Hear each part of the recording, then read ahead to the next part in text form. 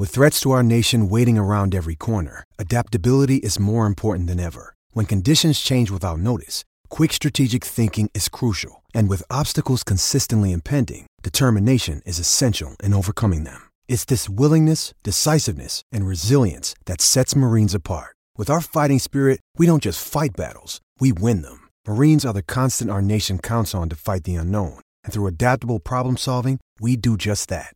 Learn more at marines.com. Richard Bayliss from SBS has been doing a magnificent job doing all the World Cup coverage, as two of our team on SEN. Jordan Canellis was on a little early with Julian De Stoop. We'll be calling the action, but you'll be able to watch it as you have been throughout this incredible World Cup on SBS, and Richard Bayliss has been good enough to jump on the line. Richard, hello. Hello, Sam. Has the World Cup got itself right with this final, Argentina and France? Does everything feel right about that to you? I think so. I think if you look at, the way these two nations have built over the entire tournament, which is, invariably what it becomes about. I think we all dream of having two teams that score 4 or 5 goals a game and are unbelievably attacking and exciting. But that's very rarely the way it happens. And I think nations like Brazil and maybe to an extent England might go home and think, well, we should have done a little bit better. But I think on what we've seen, France, Argentina is fair. And Messi and Mbappe being the key story. So, bring it on. So what to you, Richard's been the story that's most captivated you throughout this World Cup?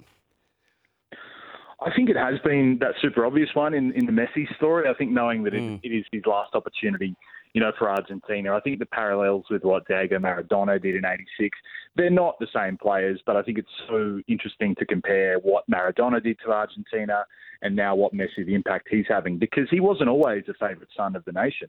It took a while for Lionel Messi to become what he is now. Yeah. He won the Copa America last year, and it probably took a bit of weight off his shoulders, but he's been everything this tournament. Fabulous on the pitch, amazing with the ball, and he's had an edge to him as well. He's stuck up for his teammates. He's had that fight. So, if he wins it, it will be a crowning moment to savour for everyone, I think. Do you get drawn into the greatest of all time debate? Is it something you enjoy doing, Richard? A guilty pleasure to try and rank the greatest round ball players that we've seen through history? Is Messi right on the cusp of that to you? If he's able to claim the World Cup like Maradona was able to do, Pelé was able to do it? Yeah, personally, I don't really, because I just haven't been around long enough. I mean, I was too young to remember. I remember the very end of Maradona, and as we all remember, the very end of Maradona was not peak Maradona. So, no. I think it's hard. And often what happens is, like when Messi, popped out with that amazing assist the other day, the third goal against Croatia, everyone straight away went, he's the GOAT, settles it, he's the best. I think people just kind of jump at that too quickly. I think if you step back and realise that, well, we didn't see Pelé in the 50s and 60s.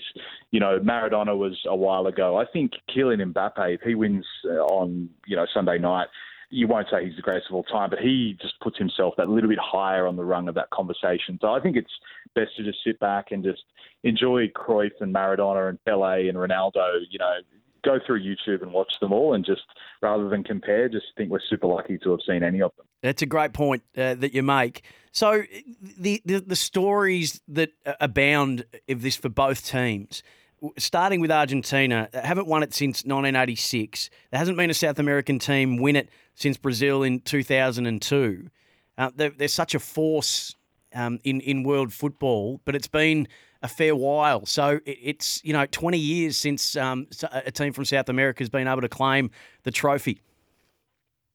Yeah, and there's no accident in that either. I think when you look at the strength of European football, not just internationally, but, the Premier League, for instance, and the amount of money in the Premier League, and then, of course, Spain and Italy, always strong. So many South American players, including Messi, of course, which is part of the reason why he wasn't ultra-loved in Argentina. He went to Barcelona at such an early age. So, the talent drain away from South America has created a little bit of a void for national teams and domestic competition, which has had a knock-on effect to international football. So, if they don't win on the weekend, you do have to start questioning, when will a nation other than a European country win it again? So it's important, I think, for the global balance. We've seen Asian teams do really well. Thankfully, the Socceroos get through to the knockout stage. Morocco, so representing Africa, getting through to the Final Four is awesome. But ultimately, if it's the same big dogs winning it all the time, you do wonder whether the scales will ever even out. So I think not just for Argentina, it's been too long, 36 years. I think for South American football, it's just that little bit of life we need injected into the tournament. SBS's Richard Bayliss with us on Afternoons SEN. Turning to France. So there hasn't been a team go back-to-back since Brazil, 58-62. Italy before that, 34 and 38. It would be something quite extraordinary given as what you talk about, the strength of the other nations in modern football. And for Didier Deschamps, I think he would be the second coach to go back-to-back if he's able to, and if France are able to salute again?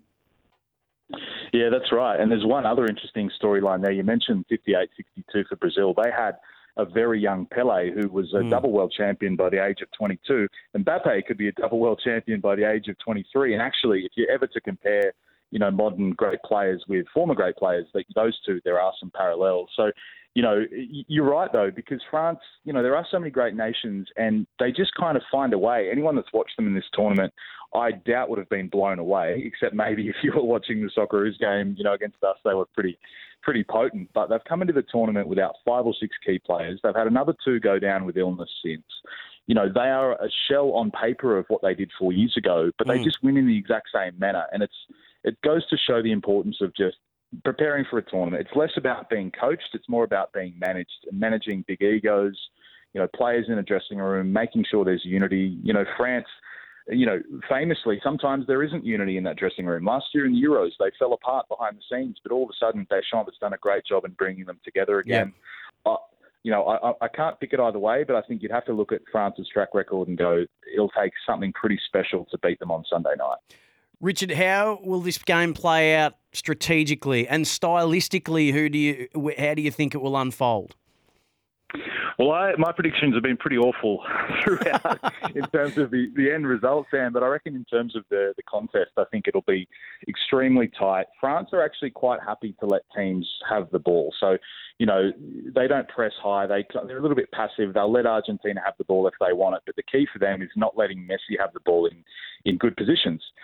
Give him the ball on the halfway line, that's fine. But if he gets it in the attacking third, like we saw the other day and throughout the tournament, he can turn defenders inside out with even half an inch of space, really. So that'll be the key for France, is to just stop him. And from an Argentinian perspective, I think it's all about them harnessing the emotion of this journey for them into something positive. They've got not only Argentina, but they've got the neutrals around the world on their side. It'll either be a burden for them or it will carry them through. We've seen their manager, Lionel Scaloni. He's only 44, youngest manager at the entire tournament. He's quite flexible in terms of his tactics. It's just a question of whether or not the emotion gets in the way for them, I think. So who's winning? Honestly, I've changed my mind every half an hour. You've got me at a point where I'm going to say France will win it. Unfortunately, for that Messi perspective, I think it'll be maybe 1 goal in at max. I think France will find a way. Richard, I've been enjoying the coverage. Fantastic job, and thanks for joining us to preview what I'm sure is going to be a fitting finale to what's been controversial off the pitch, but on the pitch, one of the most memorable World Cups that we've had the pleasure of watching and listening to. Indeed it has. All the best, Sam. Thanks very much. Richard Bayliss from SBS. You'll be able to see all the action Monday morning, and you'll be able to hear all the action on SEN. Jordan Canellis and Archie Thompson will be your commentators, as they have been for the majority of this World Cup, and done an incredible job